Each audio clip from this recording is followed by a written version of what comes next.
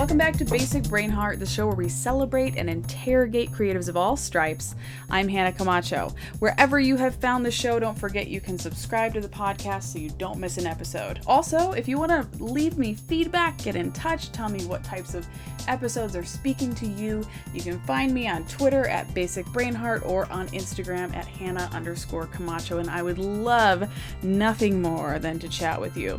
Now, today on the podcast, we have something really extra special, and I'm super excited to share with you that we are starting to do creative prompts. So on today's episode with the illustrious Kent Osborne, I asked him to provide a prompt for you to respond to. So if you're a writer, you are a visual artist, you can respond to his creative prompt, use the hashtag OsborneCold, and or tag me in it so we can gather up all the fun creative, juicy tidbits you put out on the social media. Now, you may remember a few months ago, we actually had Kent's brother, Mark Osborne, on the show, and that was a fantastic interview, and Mark had so many good things to say about his brother, and I was so excited that Kent agreed to be on. Kent is a writer, he's an actor, he's an artist even, and his career has touched so many different shows, including Adventure Time, The Marvelous Misadventures of Flapjack, the SpongeBob SquarePants movie, Steven Universe, the list goes on.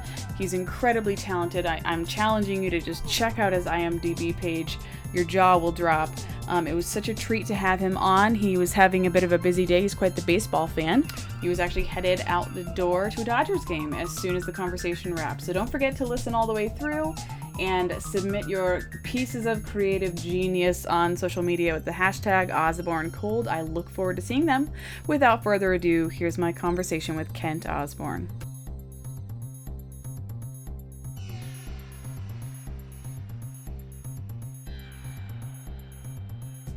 Okay. Well, Kent, I'm super excited to have you on the show. Your story, your life, and just your creative prowess has really fascinated me for a while now. So thank you for agreeing to be on the show. You're welcome. Thank you for having me. Super. And it sounds like, if someone just takes a quick look at your social media, it looks like you're quite the baseball fan. Yeah, I grew up watching baseball and collecting baseball cards, and I moved to Los Angeles in 1992, and I did not like the Dodgers because I was a Mets fan. And then in 1994, the players went on strike, and there was no World Series, and it was very depressing. Yes. And it seemed to represent Indeed. a larger, I don't know, global shift in what was important. and so I was like a fan on strike for a few years. I had like a membership in the Fans on Strike organization. But then the Red Sox played in 2004, and I got back into baseball, like watching baseball, and it was very exciting. Anyways, and then a few years ago, I started liking the Dodgers after about 20 years because I live close enough to the stadium that I can walk, and yeah, just one day I started going to games more, and that's great. Clayton Kershaw was. I could talk about the Dodgers for the whole. This will just be a Dodgers podcast. Interview. Yeah. And it only took 20 years to like them. Yeah, it took a really long time. Yeah, but now it's weird how much I've changed. Like I'll go to the Dodgers will play the Mets, and I'll go and like boo the Mets and be rooting against, and I used to be the opposite. That's awesome. What do you think caused the shift? I think after just living in LA 25 years, they wore me down, and I've always wanted to sort of root for a team like really hard. And so this year I said, I'm going to go to as many games as possible. So I went to opening day, and I went to about 25 games, and I went to a couple playoff games. Yeah. So it's just been fun. But yeah, a lot of people are like, what's going on? Why are you rooting for the Dodgers so hard? But it'll probably, I moved around a lot when I was a kid. I grew up liking the Red Sox, and then I liked the Phillies, and then I liked the Mets, and now I like the Dodgers. So it's a little schizophrenic, but yeah, but it's like, if I saw like just anyone in a Dodger uniform, I'd be like, oh, they're okay. They're good people. That's all it takes. Yeah, if Darth Vader was wearing like a Dodgers uniform, I'd be like, he looks nice. He's got to be a good guy. Yeah. Would you mind talking about what you're up to today? Sure. Today I'm going to game 1 of the NLCS Dodgers Cup. Oh, you mean what am I working on? Oh, sure. In general, that was a very poorly worded question. No, I'm just kidding. Well, I'm working on a new show at Cartoon Network called Summer Camp Island, created by Julia Pott, who's a friend of mine, and she worked on Adventure Time a little bit.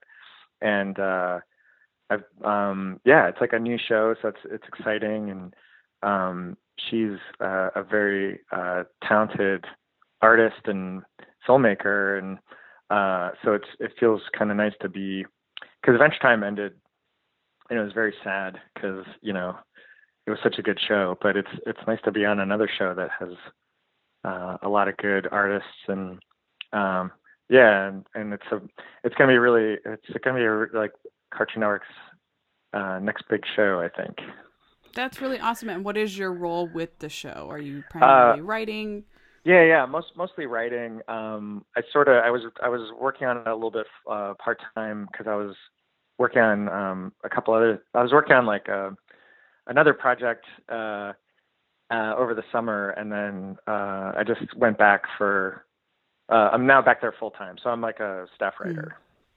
Awesome. So I'm helping. Cool. Yeah, I'm helping generate stories and outlines, and I'm doing a little storyboarding and stuff like that. I'm just like wherever you need me. Just plug me in. Yeah, as long as I get paid and I can have money to buy tickets to the Dodgers games. There you go. That's all I care about. Habit. Yeah. That's awesome. Now, when you look back on your childhood, is there one thing that you think your parents got really right as far as, I don't know, supporting you, or just maybe a trait they had that really helped to foster your need for creativity and storytelling?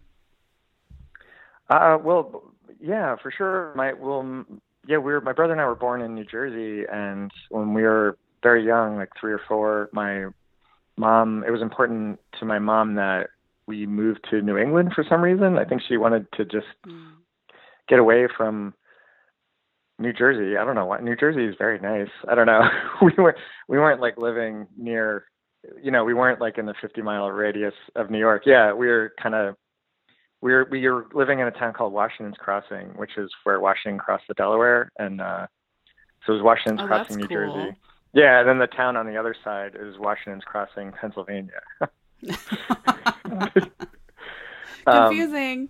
Yeah, but it was very quaint, and even if you go, I just was there a couple weeks ago, and it's kind of the same. It hasn't really changed. Anyways, my mom wanted to go. We moved to New Hampshire and then Vermont, and I think she wanted sort of a small town life, and so we moved to a really small town that had about, I don't know, 2,000 or 3,000 people, and she was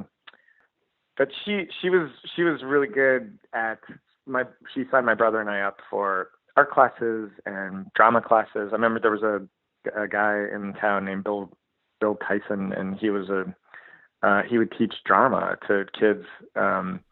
And fun. Yeah, and they're like 8 or 10 kids, and I think my brother and I were the only boys. It was mostly girls, and wow. we'd do like acting exercises, and we'd act out like scenes, and then he would always have like bread and cheese afterwards. Like we'd sit down and eat.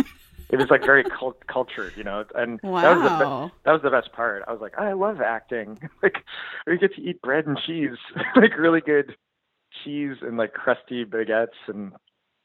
Oh, like, yeah, that's the trick. Yeah, I think you just got to give kids bread and cheese. And then they magically become incredible actors. Yeah.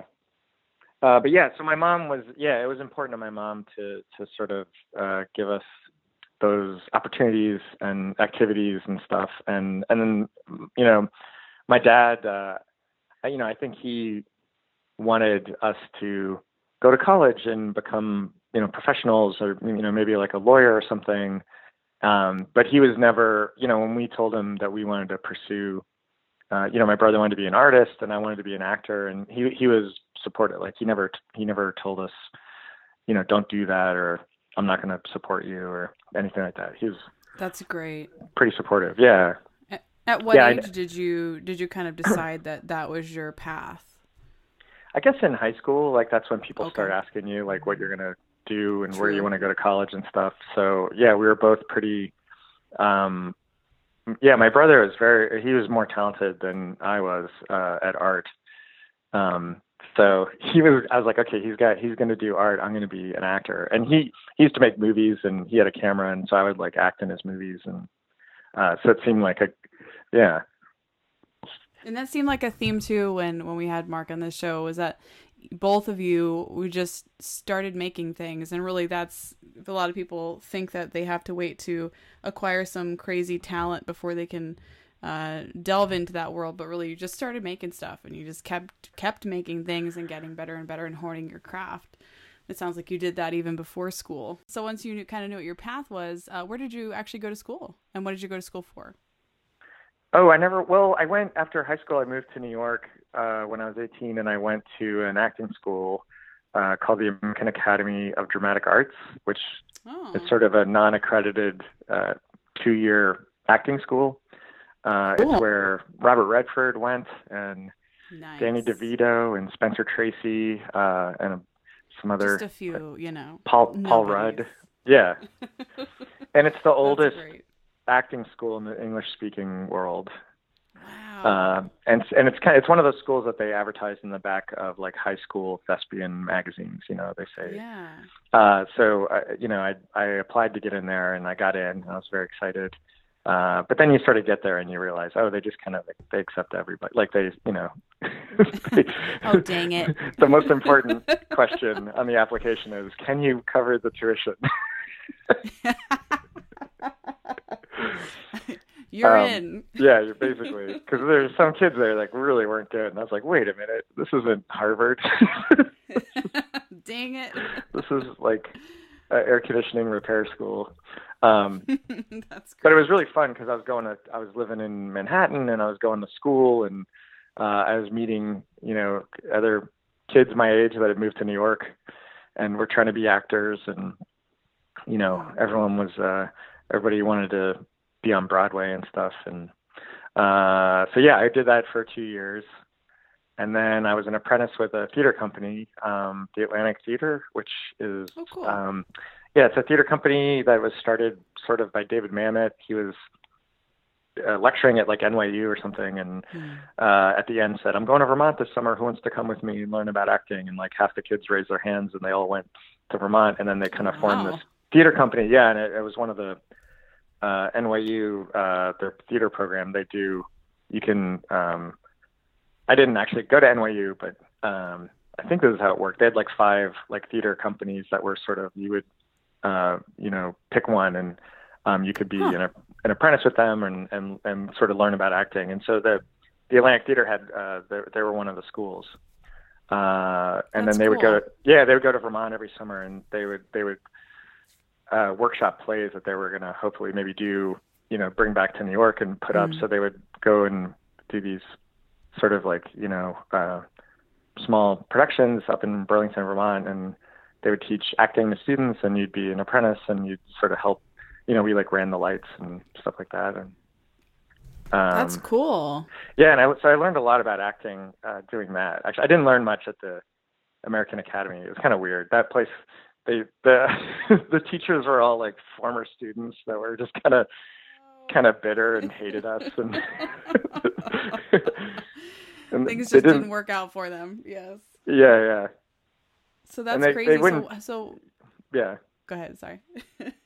No, go ahead. Washed up, bitter teachers. Those are always really inspiring. But what beyond the theater company? What what was the next step for you after that wrapped?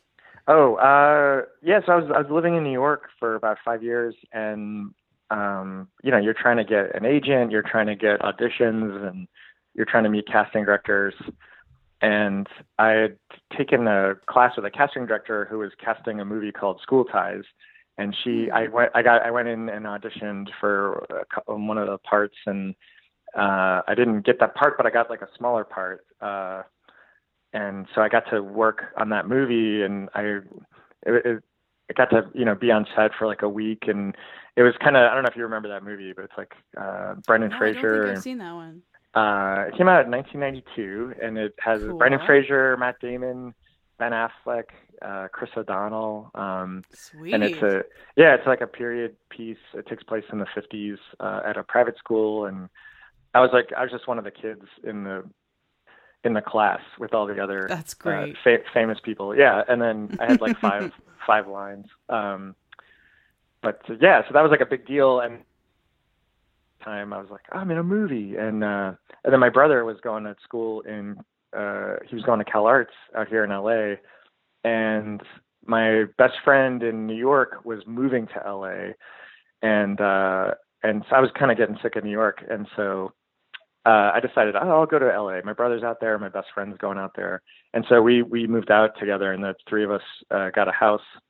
And so I was trying to be an actor for a bit in LA, and I was just like really bad at auditioning, and I would get really nervous, and it was pretty clear that I wasn't, I didn't have what it takes to be like like an actor. Like it was just embarrassing. Yeah. But I had started writing, and I wrote a script that my brother, he wanted to be a director, and I wanted to be an actor. So I said, I'm going to write a script, and you can direct it, and I'll act in it. And so we made this movie called Dropping Out that played at the Sundance Film Festival in 2000. And then from that, I sort of, the creator of SpongeBob, Steve Hillenburg, came to see a screening of that. And then they were looking for a writer, and they brought me in to interview for SpongeBob to be a writer. Great. Yeah. So that's kind of how I got started. That was what kind of led to animation. And then that was my first job. So I've just been sort of not looking for work since then, because everybody knows SpongeBob. That's awesome. So I know kind of in your career, you've worked on, some features, but you've done a lot of TV work. I'd love to hear kind of your thoughts on what you love about features and working with features, and what you love about TV and working on episodic shows. I worked on I worked on the first SpongeBob movie, and that was really fun because, you had sort of, I think we were writing it for over a year.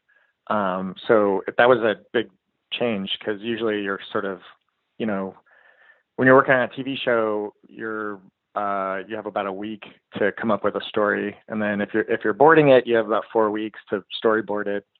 And then if you're, the showrunner or something, you're going to live with that story for maybe another month in the animatic stage and stuff. So it's like, and you're constantly like, the schedule on a TV show is you'll go in on Monday morning, and you'll, have a meeting for one episode, and then you'll see a pitch for another episode, and then you'll be working on a different episode, and then you'll go to the voice record for a different, so it's a little schizophrenic. You're kind of hopping around. So it was kind of nice. It was different to be on just thinking about one story, for a year. But then, also the downside to that is you're sort of just stuck with this one story. You can't you kind of start going crazy. Also, it's different than an 11-minute cartoon. Yeah, you have like a 1.5, 90-minute story, and there's more attention. There's more, you have like Paramount Studios, like sort of they're very curious about what the story is going to be, and like there's more people like checking in on you, and the stakes are high. Yeah, and I think there's more of a pressure to sort of have a, you got to put that sort of movie template over the story and make sure, you got to make sure the, 15 minutes in, we got to make sure the second act's starting, and, so it feels almost like a little less creative. Because I think when you're on a TV show, that makes sense. If you're doing 20 episodes in a year, you can make one episode really weird, and the studio will let you get away with that. You're like, oh, we want this one to be black and white, and we want to like try something different. And they'll be like, okay, because they have 19 other shows that they can make sure are normal. Yeah. Yes. That's really interesting. So as you've kind of done a lot of writing, obviously, over your career, I'd love to hear if you have thoughts on solo storytelling versus group storytelling. So if you're, in the writer's room and there are multiple writers crafting a story together versus maybe when you're allowed to kind of go rogue a little bit and do your own thing. What do you like about each of those situations, and maybe what's challenging about each of those? Sure. Well, yeah, collaborative is easier. It's great when you have other people in the room, and you can, when you're by yourself, if you come up with an idea, you sort of go, well, I hope this works. Like, I feel like this works. I don't know. Yes. But if you pitch a bad idea with other people in the room, they'll let you know right away that that's not a good idea. That's true. And a lot of times, it's kind of like, I kind of describe, I don't know if you're old enough, but there's a video game called Breakout. I've heard of it. Yeah, I didn't actually play it, but I do know okay. it. And it always feels like that, because Breakout was like you had a paddle and you kind of hit a ball and you're knocking these blocks out. And occasionally it would kind of break through the blocks and kind of bounce back and forth, but go up. And so that's what it feels like when you're kind of collaborating with other people sometimes, because you'll say an idea or someone else will say an idea and someone will be like, oh, what if it's not that, but this, they don't really like the idea, but it made them think of something. And then someone else adds to it and someone else adds to it. And so this idea is like getting better and better. And it's kind of moving in this direction that you couldn't do by yourself. You wouldn't have anyone to kind of bounce that idea off of. So yeah, like I was working on this project over the summer, and, the first thing I wanted to do is get my friend Jack Pendarvis to help me write it, because it's just way easier when you have someone else and you're just making each other laugh. And, but, and then I guess the disadvantages to that would be sometimes you have a good idea that you really like and no one else likes it. And you're like, oh, yeah, you're fighting for it, or you're like, wait, I know how to fix this problem. Or what if we did this? Or what if a lot of times, you have a great idea for like, oh, this could be the ending of the show. It could end like this. And then no one likes it. And you're like, no. And then you start thinking, I should just go do my own show, or I'm in charge. And, yes. So I guess it goes both ways. Yeah. Yeah, that makes perfect sense. And when you are maybe noodling on something and working on something maybe for yourself or on your own, if you ever do sort of hit writer's block or you're feeling uninspired, what do you like to do to kind of refresh or reset your brain to kind of get back in that mode? I mean, is it baseball maybe? Yeah, sure. I mean, it's fun to go. I mean, the problem with baseball is you go and you watch it and it's very boring, and there's lots of time in between innings to think and stew. But it's good I like to go for a bike ride, or I like to go bowling. I was watching Mad Men, that show Mad Men, and like one of the early episodes, like Peggy is trying to think. She's having writer's block, and then Don Draper says, think about it deeply and then forget it. And an idea will come to you, or something like that. I'm paraphrasing, but which really made sense to me. I was like, oh yeah, because it's like the moment. It's like when you're trying to remember something, and the more you try to remember it, the farther away it gets. But the moment you just stop thinking about it, it'll come to you really easily. So yeah, I try to do that. Like I try to definitely take a break and just kind of put it down and get out of the house or get out of the office and go do something that'll take my mind off it. Go meet some friends and have a drink and talk about something else. And then, yeah, when you least expect it, you might be riding your bike to work or lying in bed, and then all of a sudden you something will hit you and you're like, oh wait, that's actually like that, like it's not gonna go anywhere if you put it on hold. That's true. That's smart. I like that. Yeah. That's really cool. What do you think is, since you've been at this for a while and you're obviously really good at writing, what do you think is the biggest mistake, or there may be a few of them, that you see rookie or green writers making these days? Well, I don't see too much stuff. Like sometimes, I think like what you said before about people waiting for the someone. I feel like some people have ideas sometimes, and they talk about their ideas. You meet someone and they say, "Oh, I have this really good idea for a movie, and I'm gonna try and write it," and then they tell you the movie, and then the next time you see them, you're like, "Oh, how's that script you're working on?" And they say, "Oh, I haven't started yet."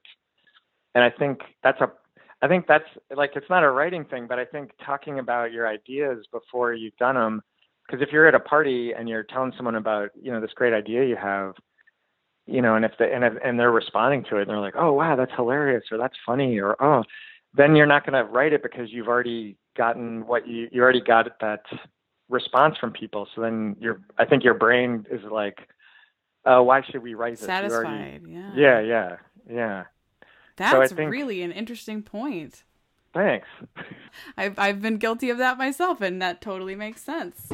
That's super interesting. So yeah, or I have a friend too who she's just been working on the screenplay for 5 years, and she can't, for whatever reason, she can't get it to a point where she wants to give it to anyone to read. Which I think, I'm like, okay, just throw it away and start working on something new, or just finish it and be sort of like happy with it. Totally. Yeah. Well, yeah, I'm really interested. One thing that I find fascinating is that your brother Mark, obviously, he's kind of got that director thing going on where, he's got a vision and he wants to get groups together to make that vision a reality. And then on the flip side, you are okay with working with groups and maybe making someone else's vision become a reality. Have you ever, I'm sure you have talked about in the future, collaborating more on, some sort of a feature? Yeah. I mean, it's definitely, it's hard because we're both, him more than me. Like, I don't have a family to support, but we're both sort of working, jobs to kind of pay the bills. And I think the older you get, the harder it is to sort of come home from work where you've been using your brain all day to try to think of ideas or think of jokes or write dialogue. And then you come home and you don't really want to work on your own stuff. And, you just kind of want to chill out. Yeah, that's fair. No, that's really fair. So we haven't really, I just find it so interesting. Yeah. We haven't really collaborated. I mean, we kind of check in with each other, and we pitch each other ideas sometimes, or we share what we're working on, and read each other's scripts and stuff like that. And but yeah, as far as we have no concrete plans to work on anything together. Sure. No, that makes perfect sense. Yeah. Also, we're living on different sides of the country. that puts a damper on things right there. Yeah, but he's got a better work ethic than I do. He actually got us a job. He pitched us as a writing team to do a sort of a rewrite on a script, and and then I was like, oh, okay. And then I went home to visit, and he and I sat down to kind of go over the script and try to figure out how to, a different take. And I just immediately, after an hour, I was like, oh God, I don't want to do this. And he was like, do you want me to get us out of this? I was kind of doing it for you more than me. And he's like, I got other stuff to work on. I'm like, oh, that'd be great. Oh, and then awesome. We went to a bar and had chicken wings, and I was like, this is the best day of my life. I was so happy to not be working on something with my, I don't know. Yeah, but I love it. Yeah. But I think too, in part, because I was working on a couple other things, and he was busy too. So I think it was more, it was kind of like when you're studying for a test and you're just not prepared, and then you kind of give up in the middle of the night. The night before the test, you're like, I hear you there. You're like, I'm just going to fail. I'm just going to fail this class. That's fine. And you're so relieved. I give up. It's all good. Yeah. That's so fun. You've done quite a bit of work, or maybe quite a bit is an exaggeration, I'm not sure, with voice actors. Is that correct? That's correct, yeah. You spending some time kind of getting the performance that maybe you're looking for.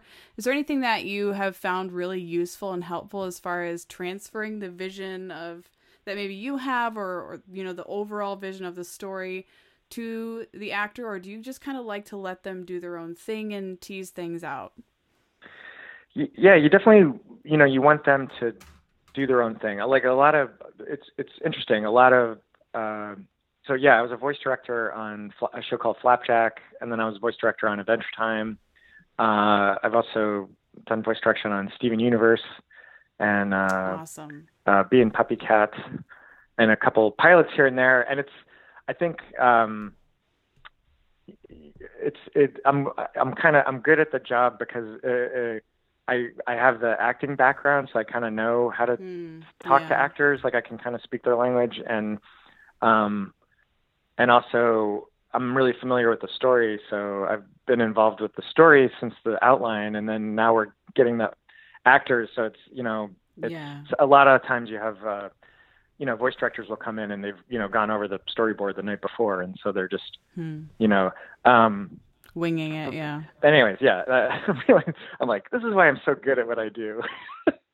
But I think the biggest thing I had to learn was, the one thing is most actors don't want you to give them a line reading, which is where you say, oh, could you say it like this, and then you kind of do it, because then. And I've actually done voices and so I've been on the other side where someone's giving me a line reading, and sometimes it helps, but most of the time it just gets in your head, and then you feel like you're just you're like parroting what they just said, and you don't feel really connected to it. So that's like one of the hardest things, is to sort of give them kind of helpful direction without, specifically pitching how the lines should sound. And then the other thing you have to learn too is that they're going to do it the way they think, and sometimes they're going to do it in a way that doesn't sound like the way it's in your head or the way you thought it should be, but it also works that way too. And so you kind of have to pick your battles. You have to say, okay, that line, because I've been in the booth with the animation director who comes in, and they're the one that has to like work on it after they're trying to get every single line the way they think it should be done in their head. And you have to tell them, hey, they're like, you got to pick your battles. Like you can't just like toil on every single line. You have to go, okay, he did it that way, and that works too, Yeah. That makes sense. Yeah. And voice actors they're so talented because they can do voices really well, but then you also have to be a good actor, and a lot of them, I think, they primarily do, voices. So they're never like in front of the camera. They're always like behind the camera. But it's weird because they're kind of famous. They go to Comic-Con and they do panels, and they're on Twitter, and they have lots of fans, and everyone knows who they are. So it's like they're this different type of celebrity, They get to go to parties, and someone's like, "Oh, you do voice," and they start doing voices, and yeah. And then sometimes you get actual, not actual, but you get just actors that don't do a lot of voices, but like famous people, and they'll come in to do a voice. We had Paul Williams did a voice on Adventure Time, and 2 minutes in, he was like, "Just give me a line reading." And I was like, "Oh, really?" He's like, "Tell me how you want it. Tell me how you want it." And he was like, "It'll get me out of here sooner." And I was like, "Oh my goodness!" I was like, "You got it." Like, and okay. And then there's a funny Paul Williams story, but there was a picture of his character who was very short, and Paul Williams is very short, and his character was standing next to a woman who was very tall. And I said, "That's you." And I said, "That's the Empress there, and she's very tall." And he went, "Aren't they all?" I love it. Yeah. Oh man, that's awesome. Yeah, I think that's something that a lot of people don't realize or think about, is that voice acting really it's a beast in and of itself. And I love that you give the individuals kind of some creative freedom, because I think that's when people are most motivated to do their best work, is when they can give something to it. That's really cool. Yeah. Well, someone like Tom Kenny, who I've worked with since SpongeBob, and he worked on Adventure Time, and he just works constantly. He's always just running around, and but there's been so many shows where I see his name in the credits afterwards, and I'm like, I didn't even recognize his voice in that episode, and which I think is really hard to do because some people only have like 3 or 4 voices they can do, but he's such a chameleon, but he's so like he's the gold standard of voice actors because he shows up and he's read the board and he's made notes and he's in there and he wants to give you as many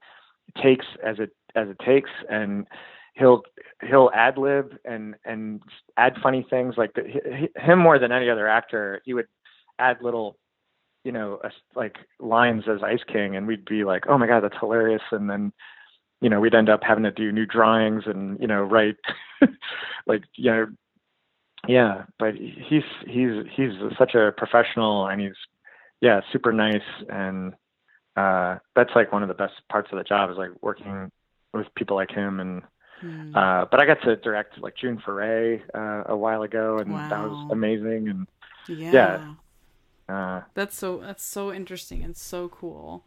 And I love that you are, you're always a part of the story from start to finish, and that's got to be really fulfilling and fun to be a part of that process. Yeah. And it's good too when like actors ask questions and you can actually, I can answer that. Yeah. That's awesome. I'm curious about, in my career, of course, it's not a creative career, but I've seen myself evolve and change and approach things differently now than I maybe did a few years ago, or, even at the beginning of my career. Is there anything that sticks out in your mind as far as maybe how you approach creative work now and how you approached it when you were first, dipping your toe in the water and getting into the industry? Is there something that's changed that you feel has really been an asset or a helpful thing to have learned? That's a good question. I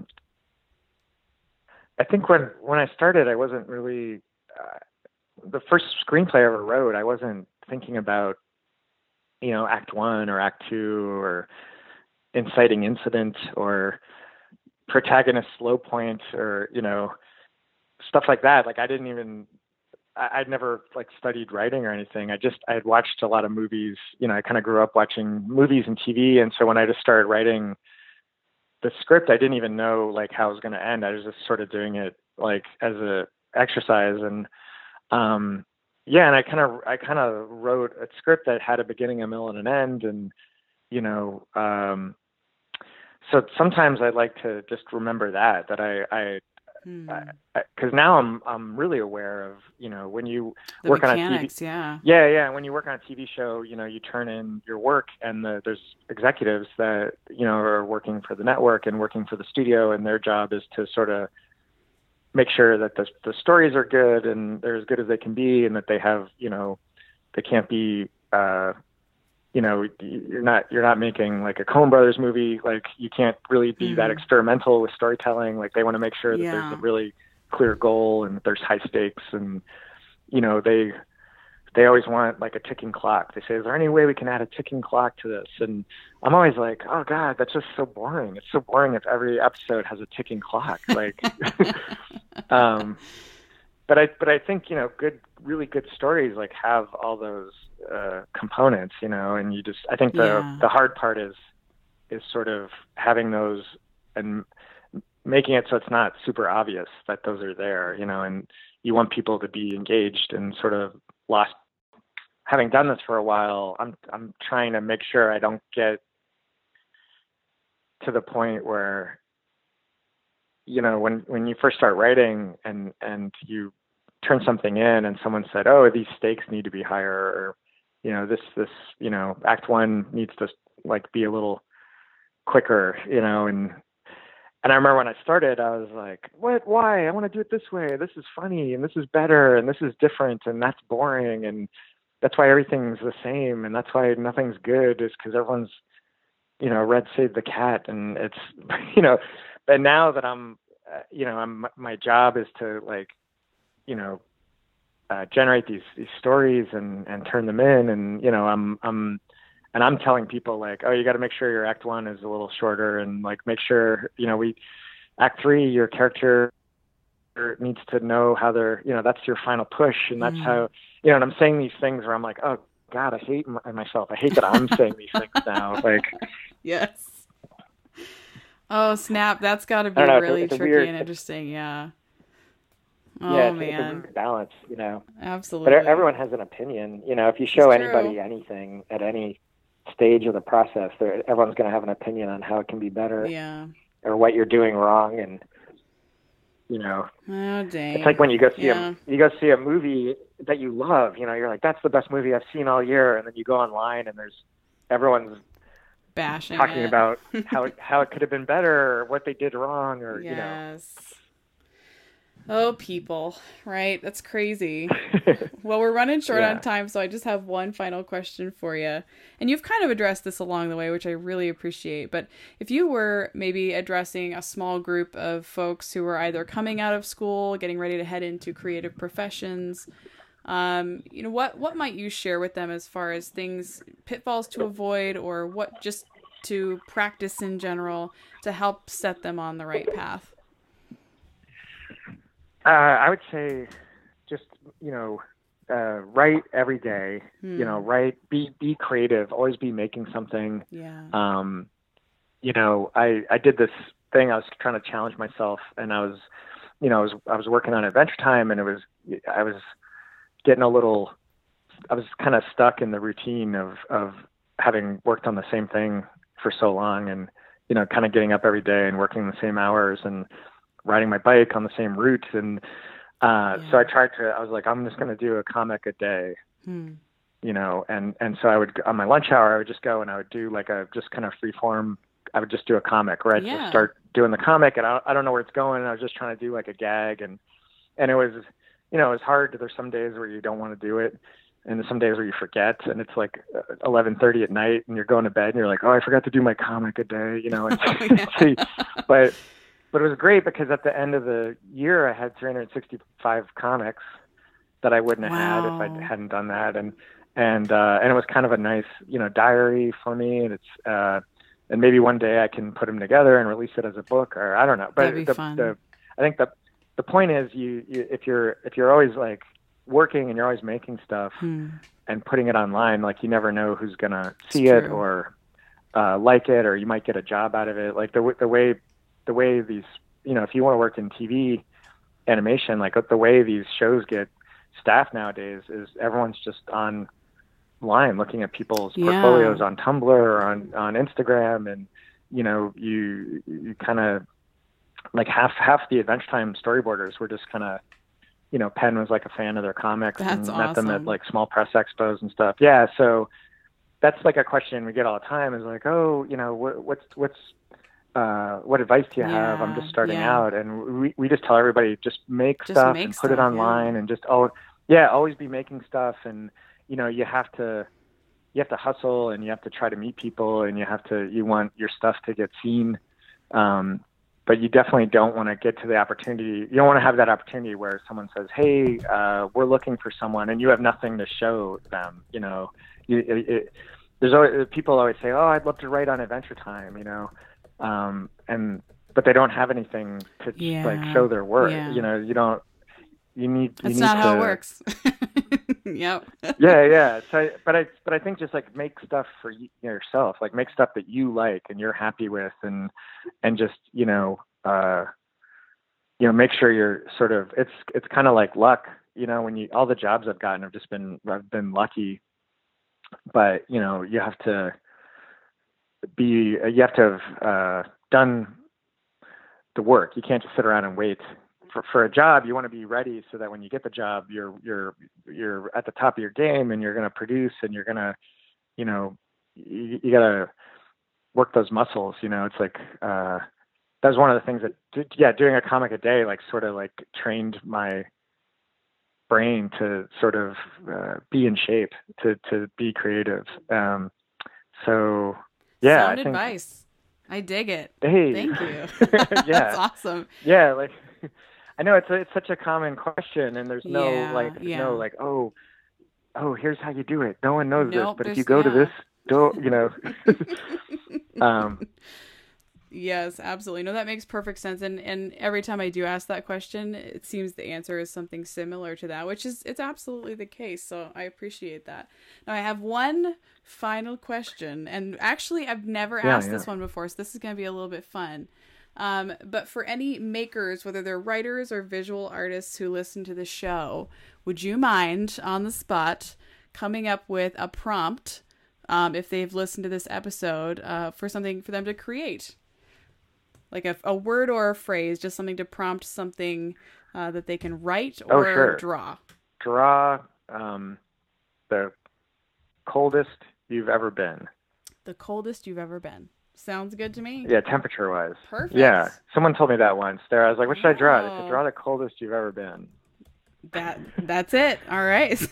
I can remember whatever that means. It was 70 below zero. Your interpretation. Yes. Sounds good. All right. Well, thank you. This has been fantastic. I'll make sure to link to your social feeds and get people following you there. But this has been amazing, Kent. Thank you so much for taking the time. I know you've got a lot going on in your life. Oh, no, I'm just going to a baseball game. But thank you.